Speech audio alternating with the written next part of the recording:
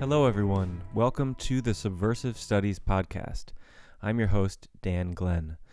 Today I'm joined by Manon Hedenborg White, who is a postdoctoral research fellow at Södertörn University in Sweden and guest researcher at the Center for the History of Hermetic Philosophy and Related Currents at the University of Amsterdam. Her areas of interest include contemporary occultism, Western esotericism, gender, and sexuality. Dr. Hedenborg White's forthcoming book, The Eloquent Blood, The Goddess Babalon and the Construction of Femininities in Western Esotericism, due later this year from Oxford University Press, is one of the primary topics of exploration and conversation for us today, along with her Thelemic Women's History Project, and a chapter she wrote entitled The Other Woman, Babalon and the Scarlet Woman in Kenneth Grant's Typhonian Trilogies in the recently published Servants of the Star and Snake, Essays in Honor of Kenneth and Steffi Grant, edited by Henrique Bogdan and published by Starfire. We discuss how the discourse around the goddess Babalon both reproduces and challenges hegemonic notions of femininity, a theory of feminine sexuality that engages seriously both pleasure and danger, the recurring link between sexual liberation and the larger goals of social, political, or psychological liberation, the ways in which the seemingly marginalized, deviant, and dissenting reveals much about dominant culture, contemporary interpretations of Babalon questioning binary and biologistic conceptions of gender, constructing femininity in ways that are explicitly inclusive of transgender and genderqueer experience, and many of the historical figures that have been influential in bringing forth this Babalon discourse into our world today, and much more. In the show notes are ways that you can follow Manon's work online, as well as links to some further sources you can explore about the goddess Babalon, some of which we talk about, a few of which we didn't talk about, sort of bonus material there. Because there's a lot actually out there, and I think some of you might be familiar. So this might be new to some of you, but I have a feeling that it is going to be an episode that a lot of people are going to be interested in. So as always, thanks for listening. Please feel free to share with anyone you think would be excited to listen. Subscribe and the like. You can find us on SoundCloud, Stitcher, and iTunes. And without further ado, please enjoy this conversation with Dr. Manon Hedenborg White. Well, thanks so much for joining me. I really appreciate your time and appreciated reading a bit of your work and getting a bit of a flavor of it. Well, I'm glad you found it helpful. Yeah. So I thought we can begin simply with Babalon. Your forthcoming book, The Eloquent Blood, The Goddess Babalon and the Construction of Femininities in Western Esotericism, is a study on what you call Babalon discourse. And you write that it aims to analyze the changing construction of femininities and feminine sexuality in interpretations of Babalon, as well as to understand how the discourse around the goddess both reproduces and challenges hegemonic notions of femininity, and asks the question whether the Babalon discourse suggests alternative ways of inhabiting gender and sexuality. So that's perhaps a bit of an overview of some of the places we're headed, but it seems important to start, just for listeners who may or may not have familiarity in this area. Who is the goddess Babalon? Okay, so that is a question that I could make either very big or quite specific. I'm going to try to make it quite specific, as I have heard that the hallmark of a good academic, a good scholar, and a good teacher is being able to summarize and simplify. So this is, of course, a question that took me about 400 to 500 pages to answer in my book. But in a nutshell, Babalon is one of the most important deities, or the most important female deities in the religion Thelema, which was founded in 1904 by the British occultist Aleister Crowley. And Crowley based his idea of Babalon on a very positive reinterpretation of the whore of Babylon from the book of Revelation in the Bible, where she's this libidinous, drunk, scarlet-clad woman who rides the beast, essentially. And she's a very negative symbol in the Bible, but Crowley turned that on its head. So in the most concrete sense, Babalon represents the sacredness of liberated female sexuality, you could say. And Crowley connected Babalon also to an office that he called the Scarlet Woman, which is a title that he gave to some of his most important female lovers and disciples. So in the idea of the Scarlet Woman, Crowley sort of constructed this kind of Thelemic feminine ideal, what he thought that the new Thelemic woman should be like. And one of the most important aspects of that female role was to be sexually liberated and sexually shameless.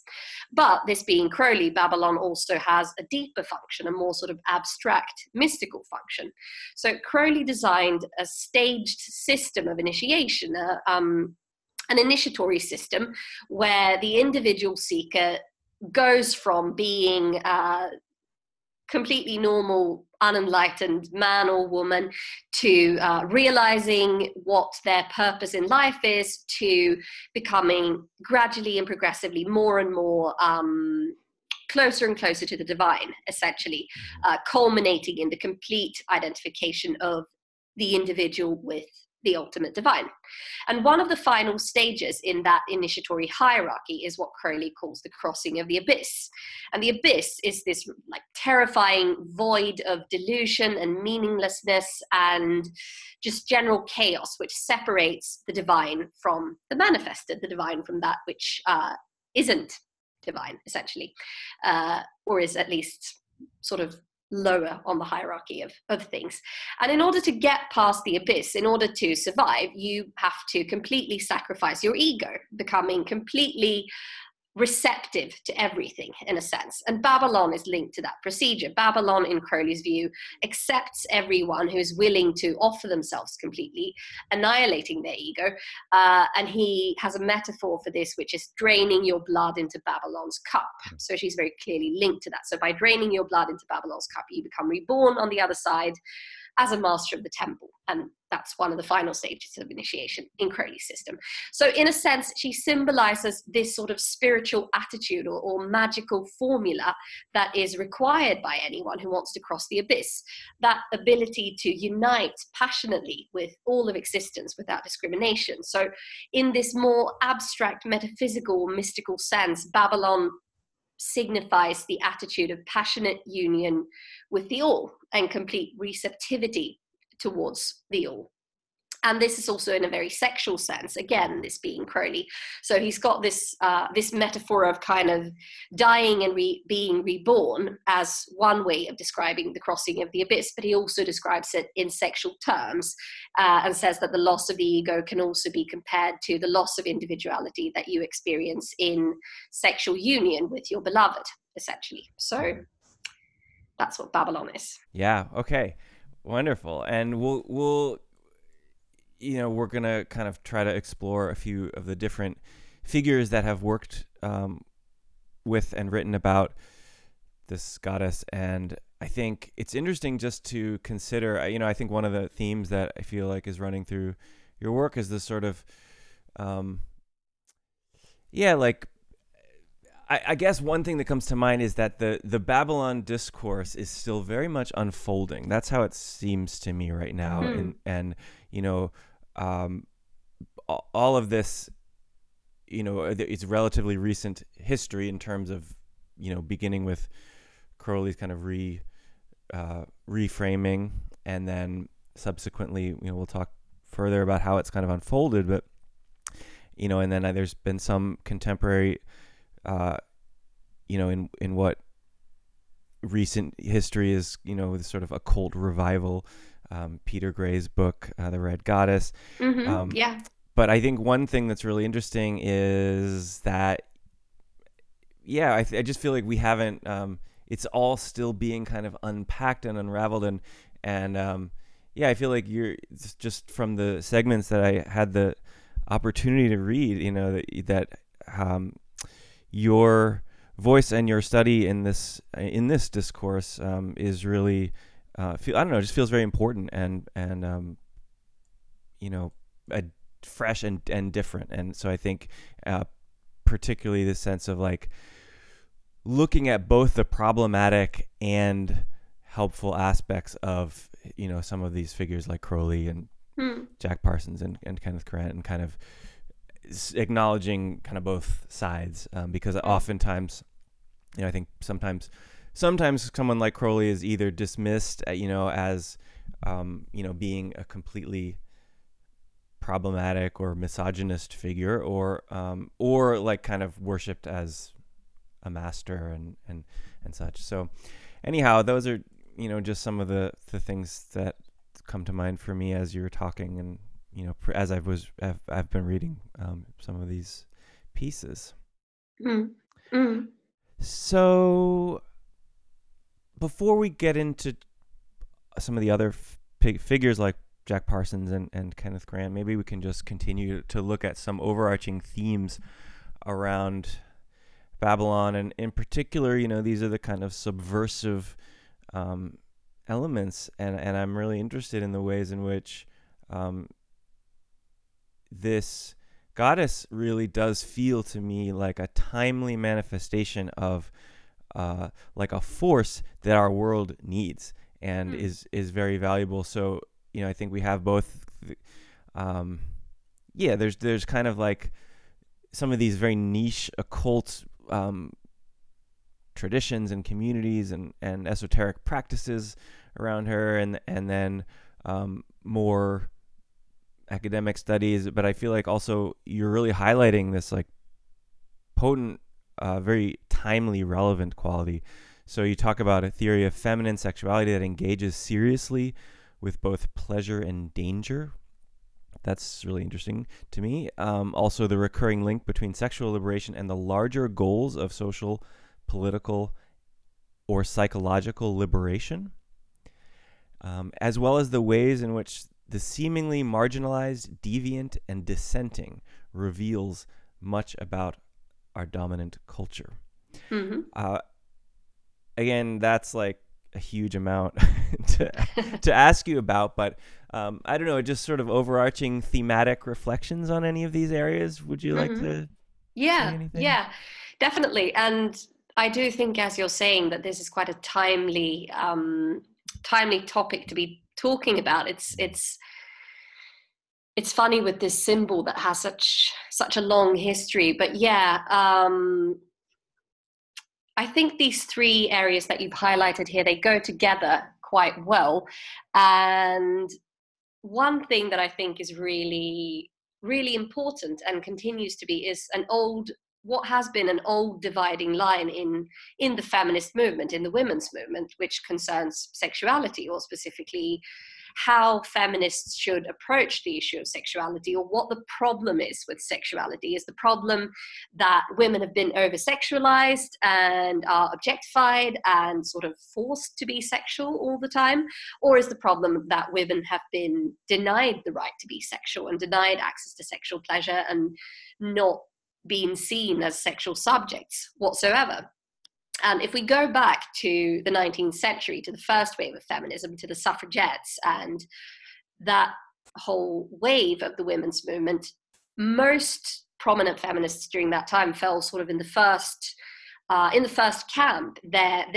Women were quite vulnerable on the sexual market for many reasons, partly a lack of access to safe abortion procedures, to safe, reliable contraceptives, the fact that marital rape was still legal. There was a rampant spread of sexual diseases or sexually transmitted diseases. So a lot of feminist advocates focused mainly on sexuality as a problem, as a danger to women. They weren't seeking so much to celebrate female sexual pleasure or sexual desire. They were kind of trying to limit the downsides primarily, and won a few significant victories, such as raising the age of consent and things like that.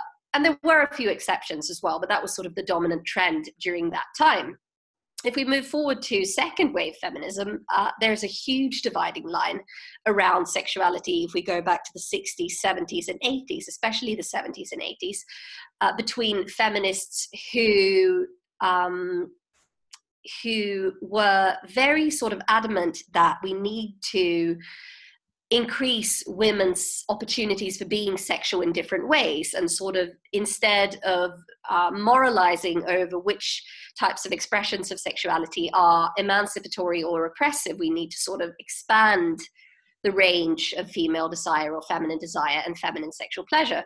And there were also those who were more sort of keen, again, to try to highlight the dangers of sexual violence, of sexual oppression.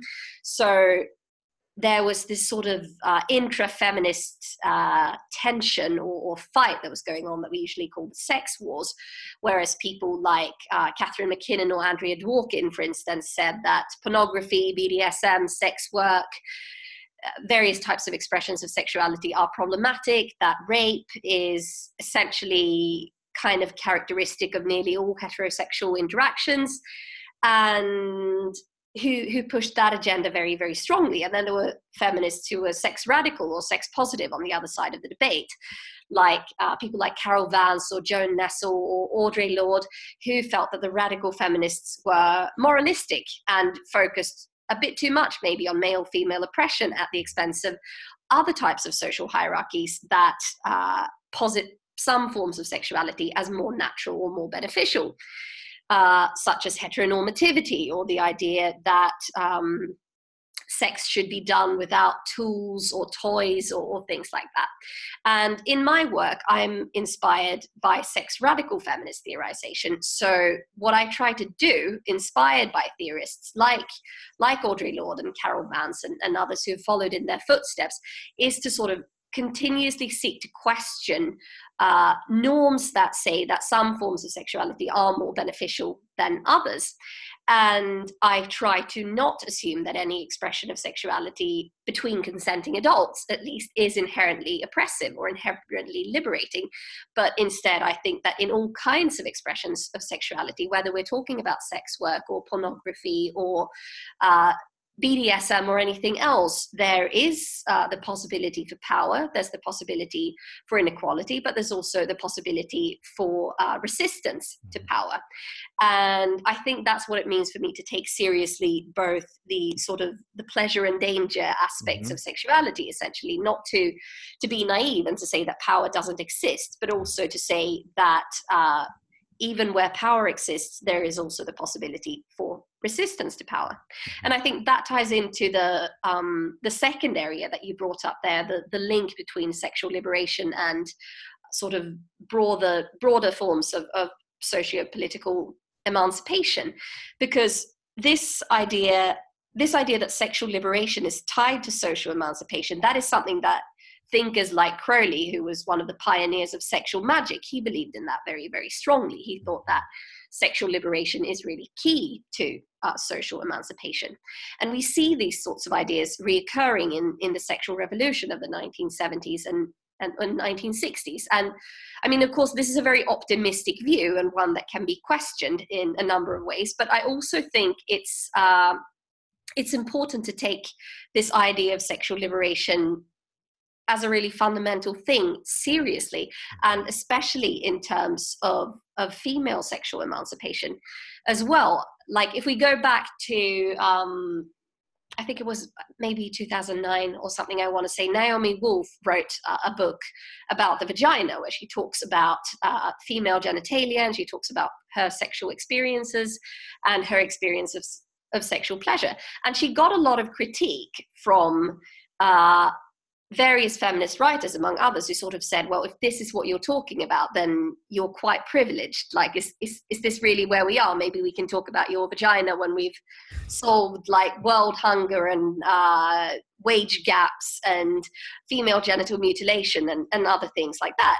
And I think that is quite telling, that response, because that is often the way that female sexual liberation, it's not really taken seriously. It's seen as quite a trivial concern, which I think goes back to the idea that women are just not as sexual as men.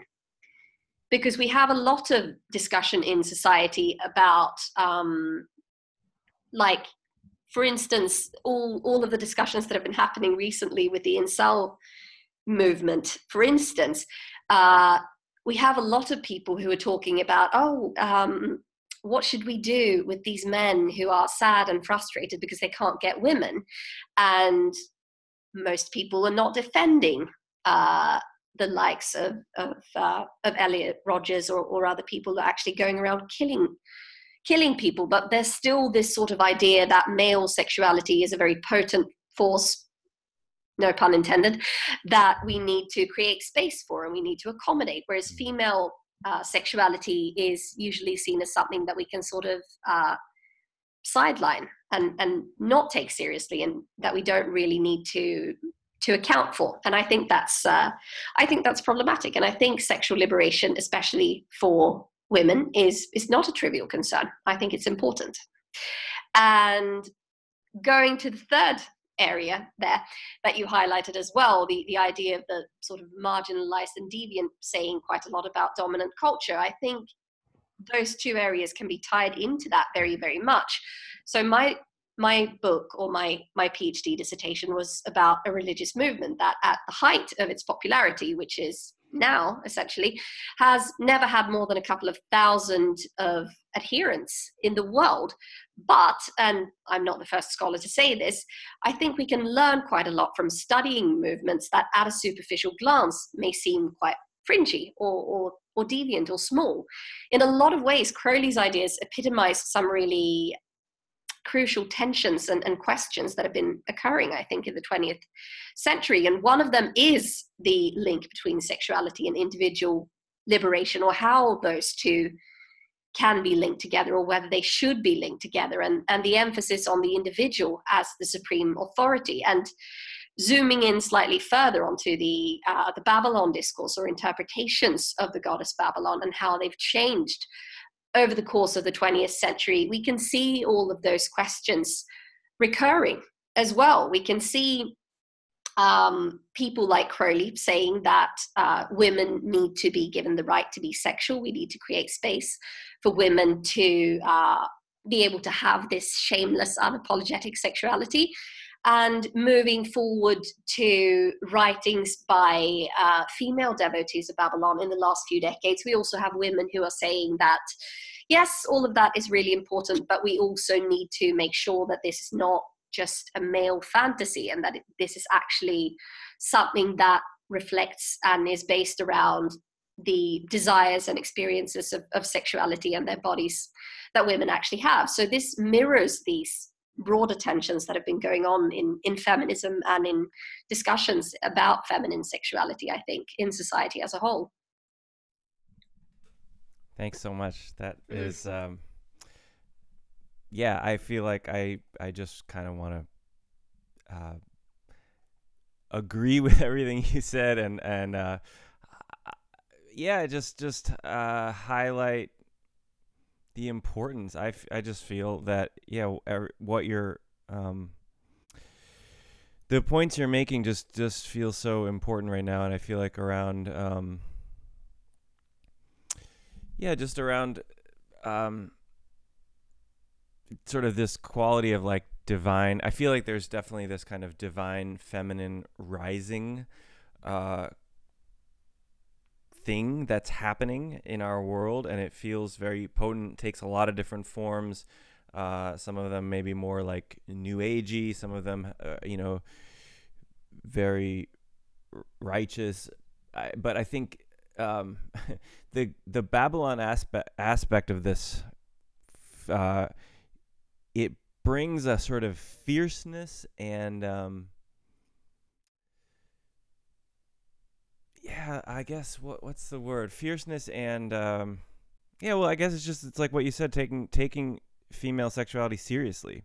And it's like even that statement like sounds mundane on some level, but it's like what's actually behind that is like so vibrant and magical and political, and it's like the implications, I think, go far beyond anything we could even kind of try to conjure up in a conversational form. It's like and that's the thing about Babalon, right? It's like in some way this is about a kind of energy that's rising up beyond the kind of conceptual mind, or beyond the intellectual, or beyond basically like kind of going against a lot of what are kind of traditionally like patriarchal forces and values, which are like intellectualizing, rationalizing this kind of male domination, literally, and also kind of like masculine dominated worldview, basically. And so just I think on all levels it just I'm so inspired by what you're saying, so thank you.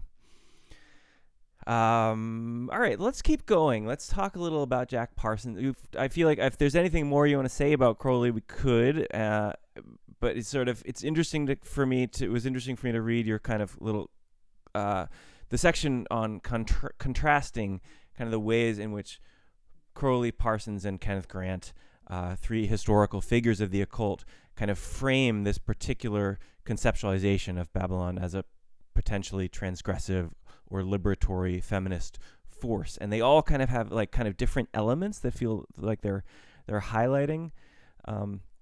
So yeah, anything more you want to say about Crowley, or we could move on to Parsons and Grant too? Sure. I mean, I guess the important thing to say about Crowley is that he sort of lays the foundation for the other two writers, of course, on the subject of Babalon. But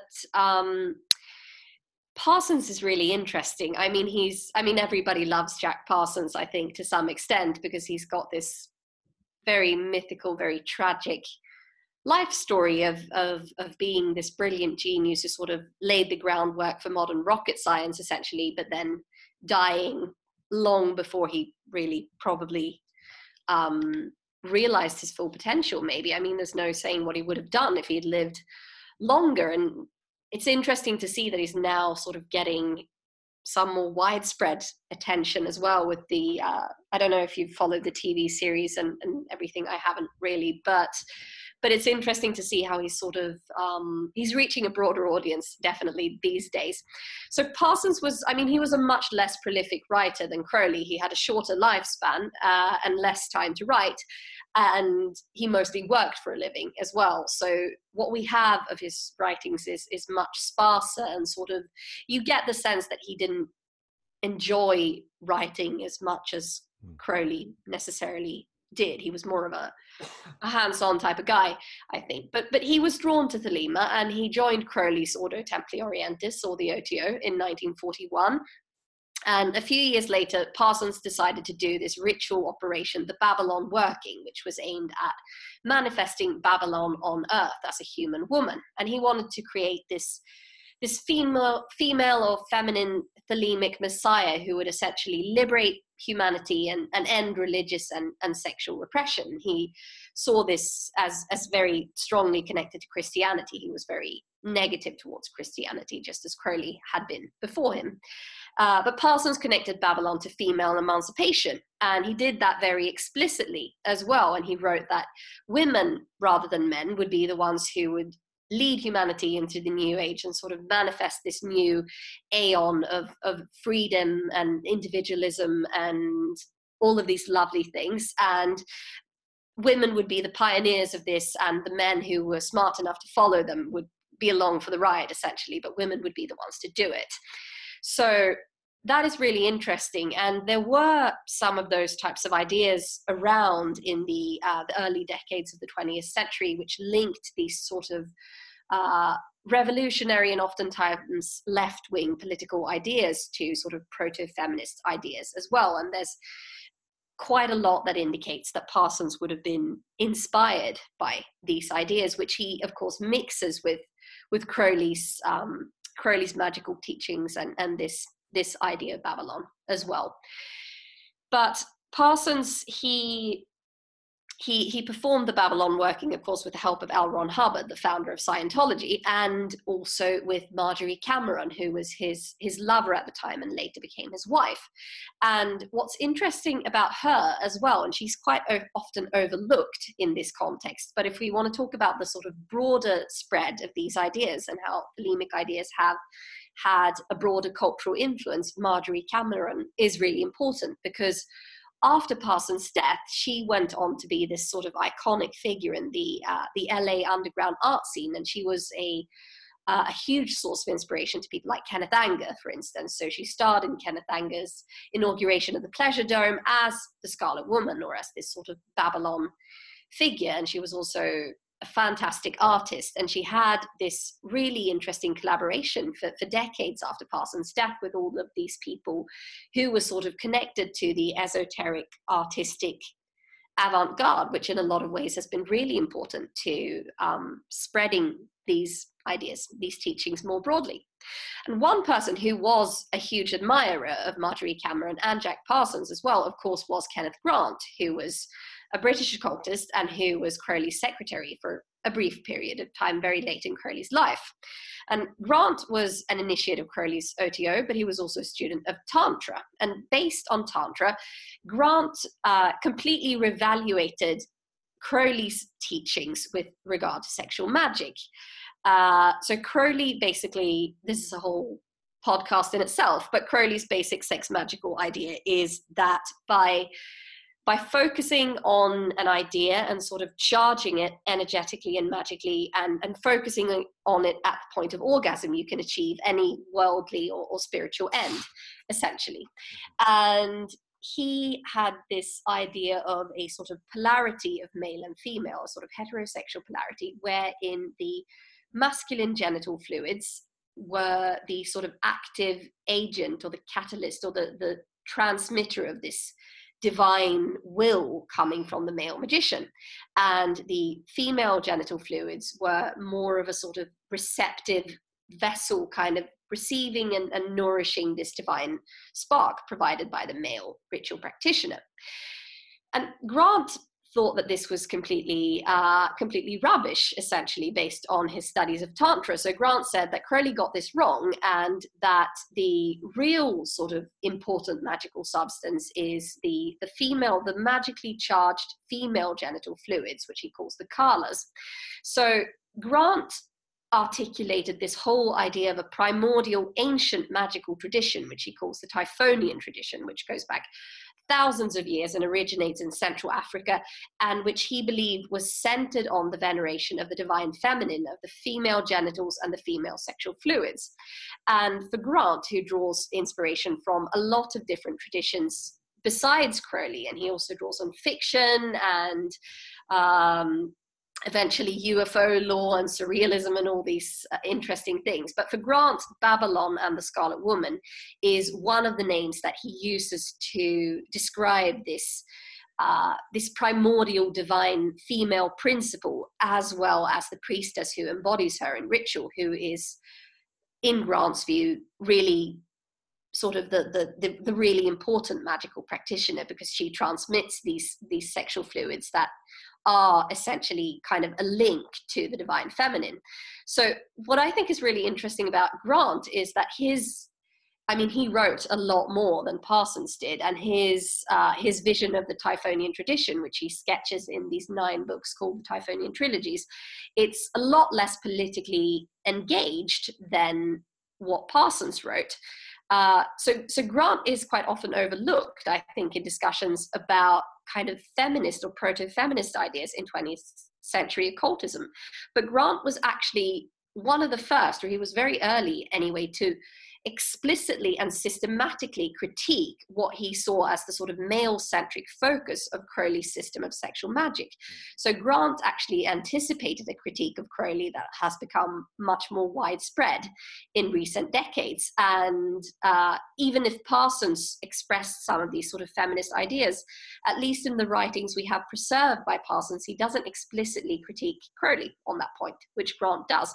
And Grant also influenced some sort of second wave feminist ideas about female embodiment, female genital fluids, menstruation, things like that. There's a really interesting connection to a couple of British poets called Peter Redgrove and Penelope Shuttle, who wrote a book called The Wife's Wound about menstruation. And they actually quote Grant in that book in a few places. And Peter Redgrove is known to have looked into Grant's work as well at various points in time when he was writing his books. And the Wise Wound has been really, really widespread and quite broadly read in a lot of different branches of the sort of second wave women's movement, which are not as sort of fringy and esoteric as Grant's writings are often seen to be.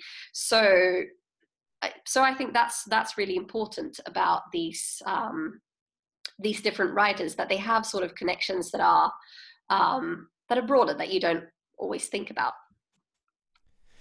Yeah, this is it's interesting because I think they're so, I mean, it's really interesting that this, like, yeah, these people were on some level quite radical for their time, I think, in particular. Yeah. And that's what strikes me is, like, we're not talking about like last year, some of these ideas. No, right. And that comes through both in their sort of like point aspects where they kind of miss the boat, or like aren't quite do seem a little outdated, or they're kind of not quite as cutting edge or forward thinking as some radical feminist thinkers are today, for sure. And obviously these are we're white men we're talking about, and so it's like I think it's just really, it feels it seems like we're holding both really in a balanced way, like kind of the critique and also highlighting that there's some really interesting ideas that they were putting forth that go beyond just the sort of esoteric. Like, they're very socially potent. No, they are quite radical in a lot of ways.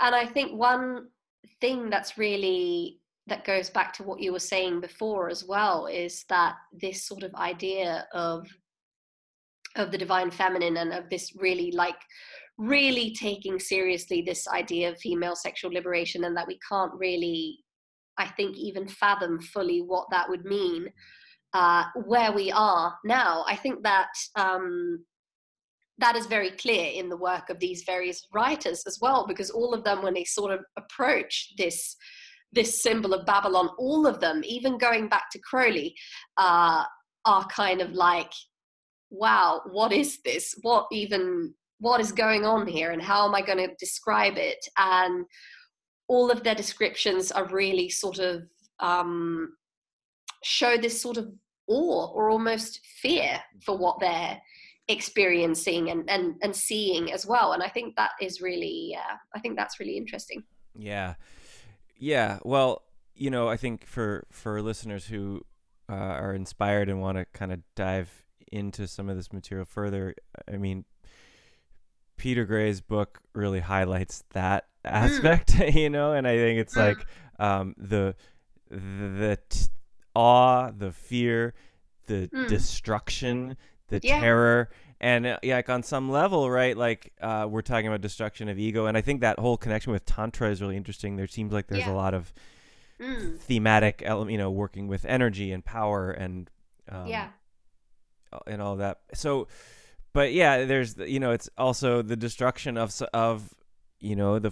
of these forces in our world that are causing such harm and like killing the planet and people, so it's like that ferocity and awe inspiring, fear inspiring is warranted, it seems, in a lot of ways. Yeah, for sure, for sure.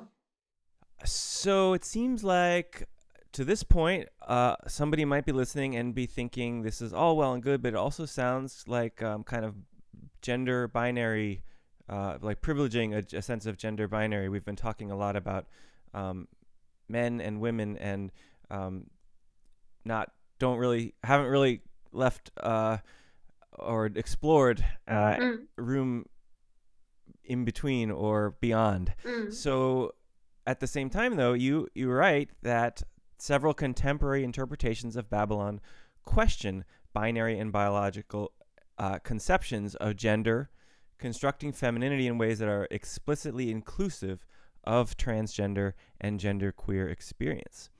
So let's get into that a little bit. Can you talk a little about that area and the ways in which Babylon can be understood in that way? yeah, definitely. So one thing that I really wanted to do when I was working on my doctoral dissertation, I wanted to see not only the historical origins of this idea of Babylon, but also how it's developed over time. So I worked with both historical archival material and printed material and ethnographic sources and interviews. So part of my investigation was to study and talk to people who relate to Babylon as a symbol or as a divine force today, and to see how they view this symbol and how that is different from when Crowley first started talking about her. And one thing that we can see very clearly is how the development of feminism, for instance, and I've talked a little bit about that, has made an impact on the Babylon discourse and on the Thelemic movement, but also how the LGBTQ movement has made an impact on just sort of the language and the terminology that is available.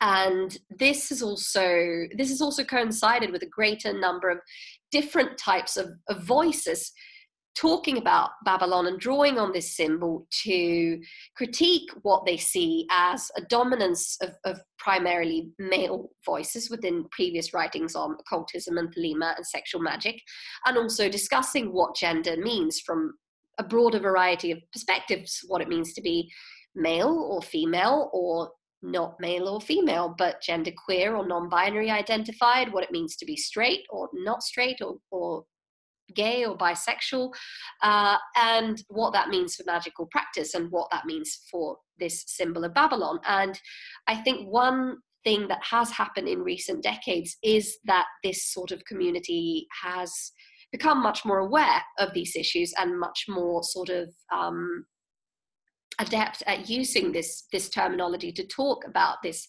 much broader spectrum of gender identity and sexual identity. And I mean, interestingly, Crowley was himself in many ways quite a gender bending character. He writes in several texts that he has perfected both masculine and feminine qualities in himself, that this is also reflected in his physique, that it's an initiatory ideal to transcend male and female. He was openly bisexual at a time when that wasn't socially accepted at all. He had a female alter ego whom he also did sex magical rituals as. And that also ties into his whole idea about Babylon, because in this idea of crossing the abyss, Babylon is, I mean, in one way, she is this thing, this sort of great feminine other who's external to the self and that you unite with or destroy yourself to unite with. But in another way, she is also the emblem of the attitude that is required to get there. So there is also crossing the abyss is also in some way undergoing this kind of initiatory metaphysical reorientation towards the feminine. And Crowley actually writes about this in some texts as well, that in some sense the person who has managed to cross the abyss is kind of on a metaphysical spiritual level feminine. So there is a bit of gender transgression or subversion going on there. But of course, Crowley didn't have the language that we have today to talk about things like gender queerness or or transness, or all of these things. So one thing that I saw when talking to present day esotericists who relate to Babalon and reading their writings as well is this sort of increasing engagement with issues like, okay, so Babalon is connected to femininity or femaleness, but maybe not everyone who identifies as female has the same experience of that or has the same body. Not everyone who identifies as a woman has a uterus or menstruates or gives birth or breastfeeds. So what does Babalon, or the idea of Babalon, mean for if we are more inclusive with when we talk about what it means to be a woman or what it means to be feminine? What does Babalon mean for transgender women, for instance? And there's still not that much esoteric writing on that idea, but it's beginning to appear. And I have talked to people over the course of my research who have talked about these ideas, and I think it's really, really interesting. You can definitely see, if you look at just the occult community in recent years, how there's been a greater proliferation of literature on issues such as queerness and transgender, just in relation to esotericism and magic more broadly. So I definitely think that is an issue that is becoming increasingly highlighted, and I think that's really, really interesting and very, very important. I agree. And I think it's a really interesting aspect of kind of deities and gods and goddesses in different esoteric traditions. In general, I think it seems like there's often a kind of binary expression when it comes to this stuff, and then you kind of hear maybe, oh, but it's not quite like that, and it's kind of both, like it's true, but it's also like a way that a tradition kind of explains away that something that is that is actually binary. But I feel like I just think it's interesting as a society, this conversation and this kind of unfolding of I think what in a lot of ways it feels like really like the deconstructing and dissolving of gender in a lot of ways, that how do these conceptions that how do we kind of change, what's our changing and evolving relationship to them, and I think that's a really important question that's kind of unfolding. And one of the one of the theorists that I was most inspired by in my dissertation is a French feminist theorist Luce Irigaray, who talks about this partly from the perspective of psychoanalysis. And she says that basically where we're at this point is like, we don't have a concept of sexual difference. We don't have a concept of femininity as something distinct from masculinity. Essentially, we have masculinity, and then we have femininity, which is consistently defined in relation to masculinity. So in order to get anywhere, Irigaray says, we need to develop a concept of femininity that isn't equatable to masculinity, but is not defined in relationship to it. And what she says, which I think is interesting, is that it's not necessarily as easy as to just say, like, okay, let's do away with these concepts of masculine and feminine and just have something that's neutral instead. Because before we get to the point where we can conceive of something that's not masculine and not reducible to the masculine, the neutral is always implicitly going to become masculine, which, there are a lot of examples of this when in various branches of sort of liberal theology in the world, religions, where people try to conceive of what has been sort of a male divine creator figure, and to say that, oh, maybe it's not male at all, maybe it's androgynous.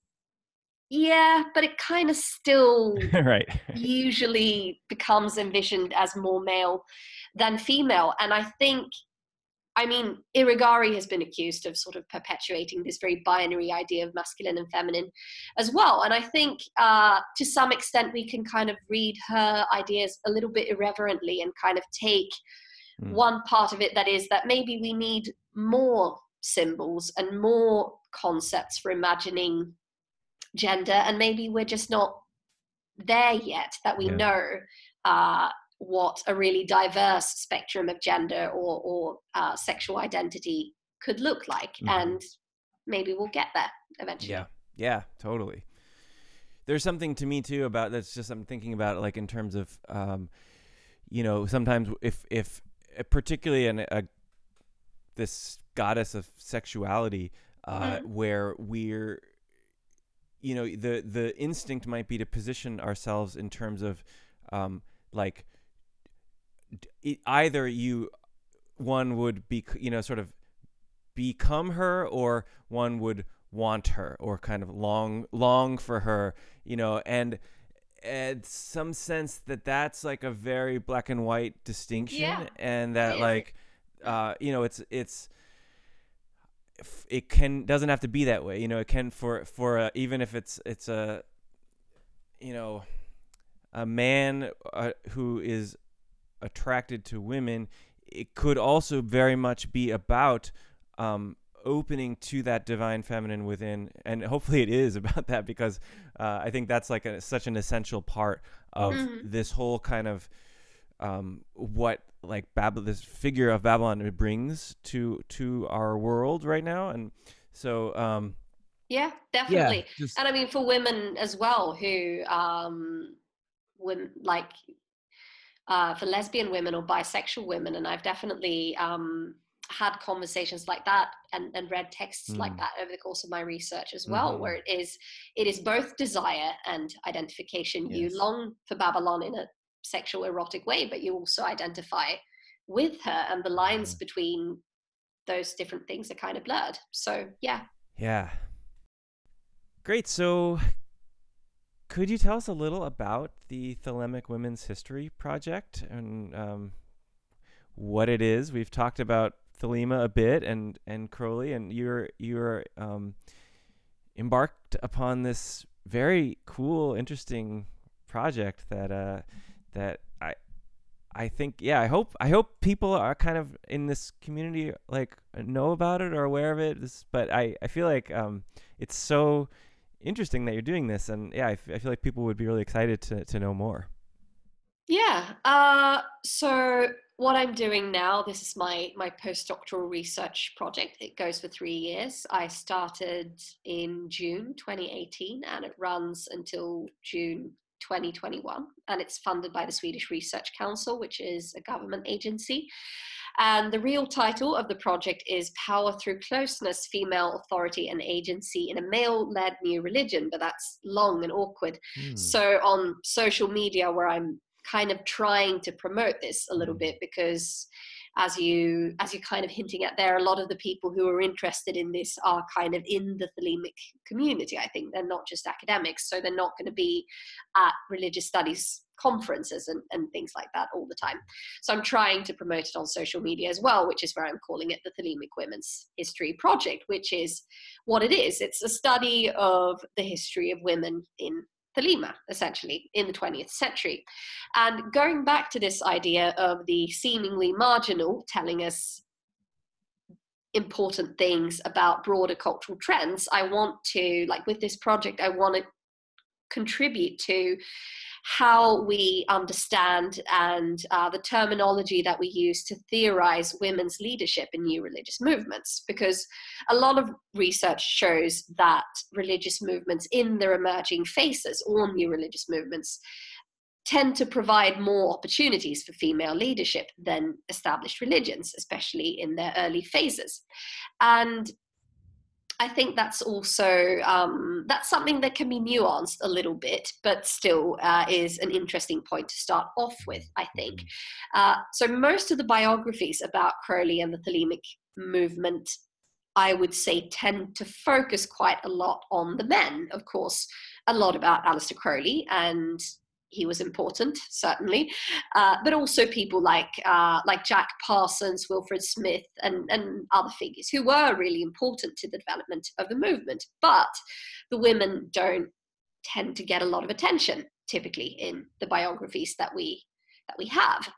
But one of the really remarkable things about the occult orders that emerged in the late 19th and the early 20th century is that many of them accepted women not only as members but also as leaders, and many of them were really important vehicles for female religious authority and even political authority during this time. And we see this in movements such as spiritualism in the Theosophical Society and the Hermetic Order of the Golden Dawn and other groups around this time as well. But we also see it in Thelema and around Crowley.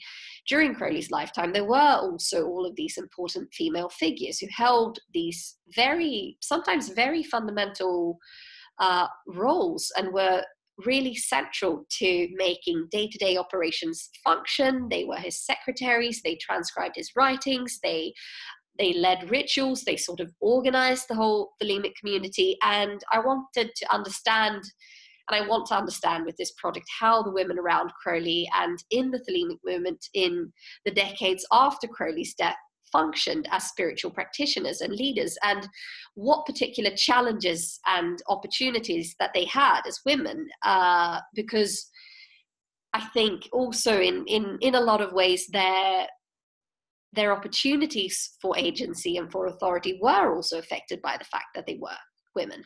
Yeah. So what I'm doing is using, as a case study, I'm using the lives of three historical women who have been important to Thelema, or really four. And they are Leah Herzig, who was one of Crowley's Scarlet Women and his disciple and lover in the 1920s.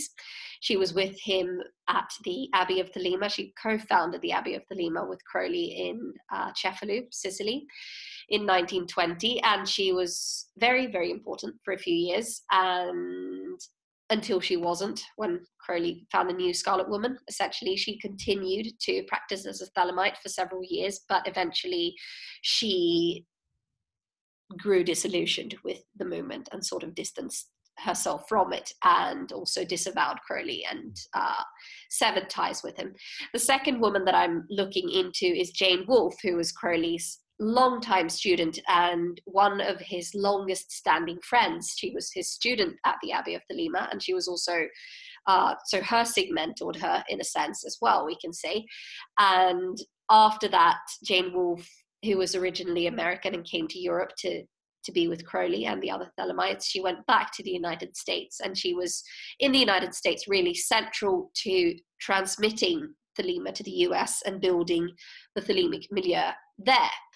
And the third figure that I'm looking into is a woman who was a student of Jane Wolfe, Phyllis Seckler, who was also important in terms of consolidating the Thelemic movement in the United States and in helping to reestablish what is now the Ordo Templi Orientis, the OTO, Crowley's OTO, in the US. And the fourth woman that I'm looking at is Marjorie Cameron, who was Jack Parsons' lover and wife and partner in the Babalon working, and also, incidentally, a magical student of Jane Wolfe. So Jane Wolfe tutored her for a few years after Parsons' death in magic. So I think these three, or really four, women are interesting because they highlight in different ways different roles that women took in the Thelemic movement over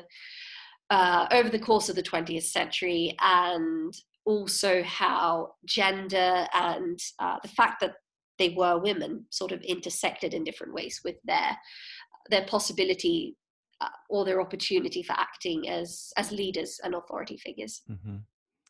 And what forms and expressions is the project going to take? Is it going to be a book? Are there other kinds of ways that is going to manifest? Yes, at least one book.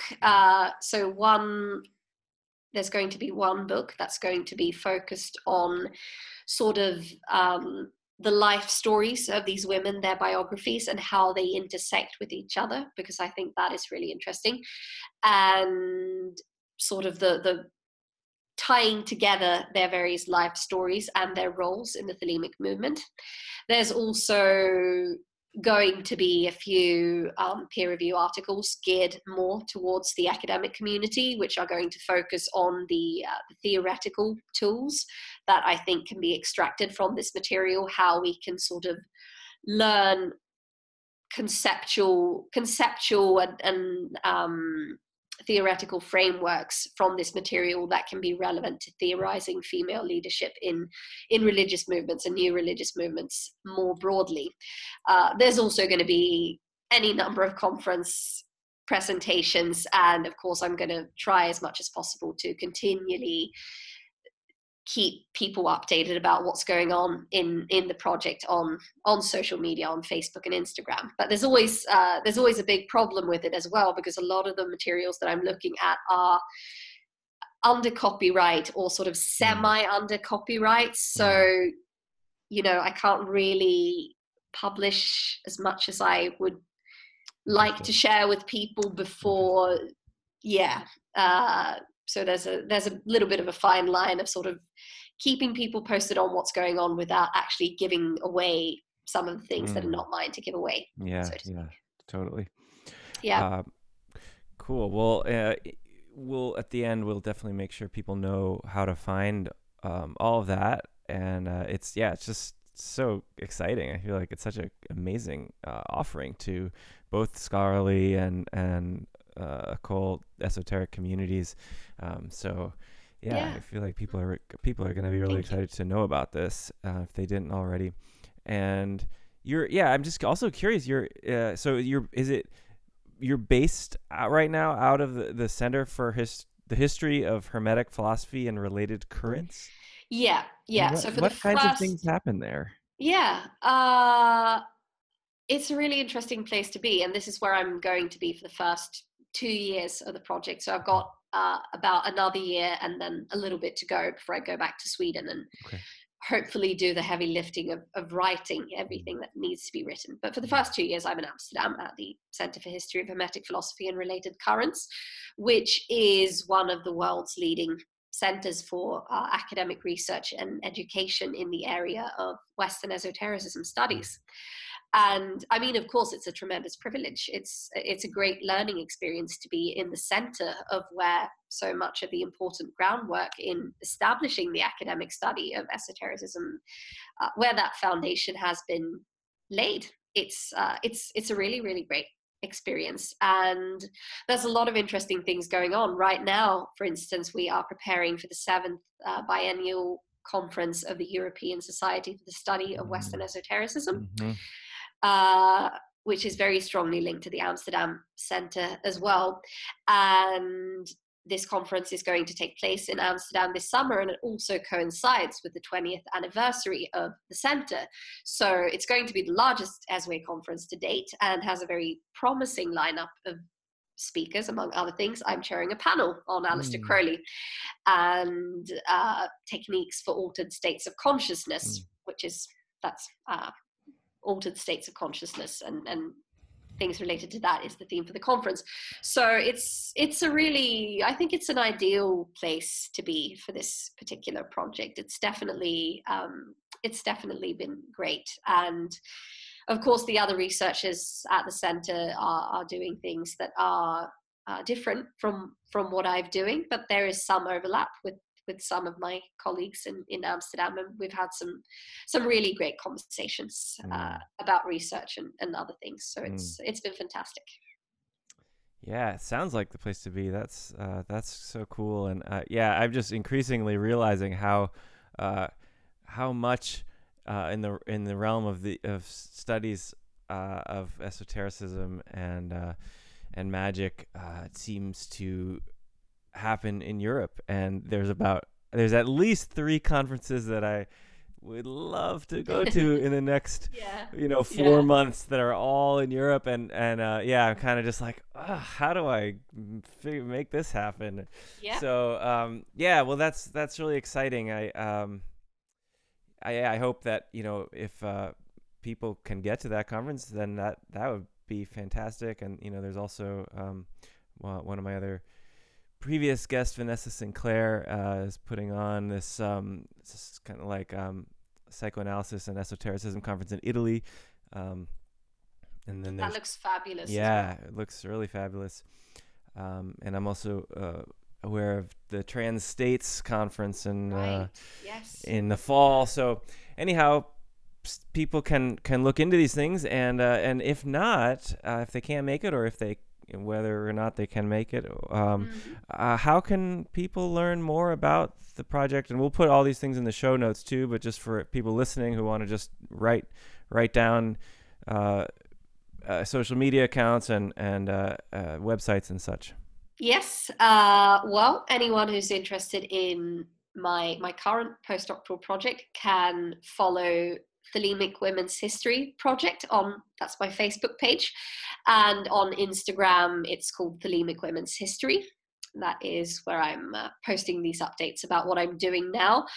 For anyone who's interested in my research more broadly or keeping track of publications, I also have a page on academia.edu, which has all of those technical things as well.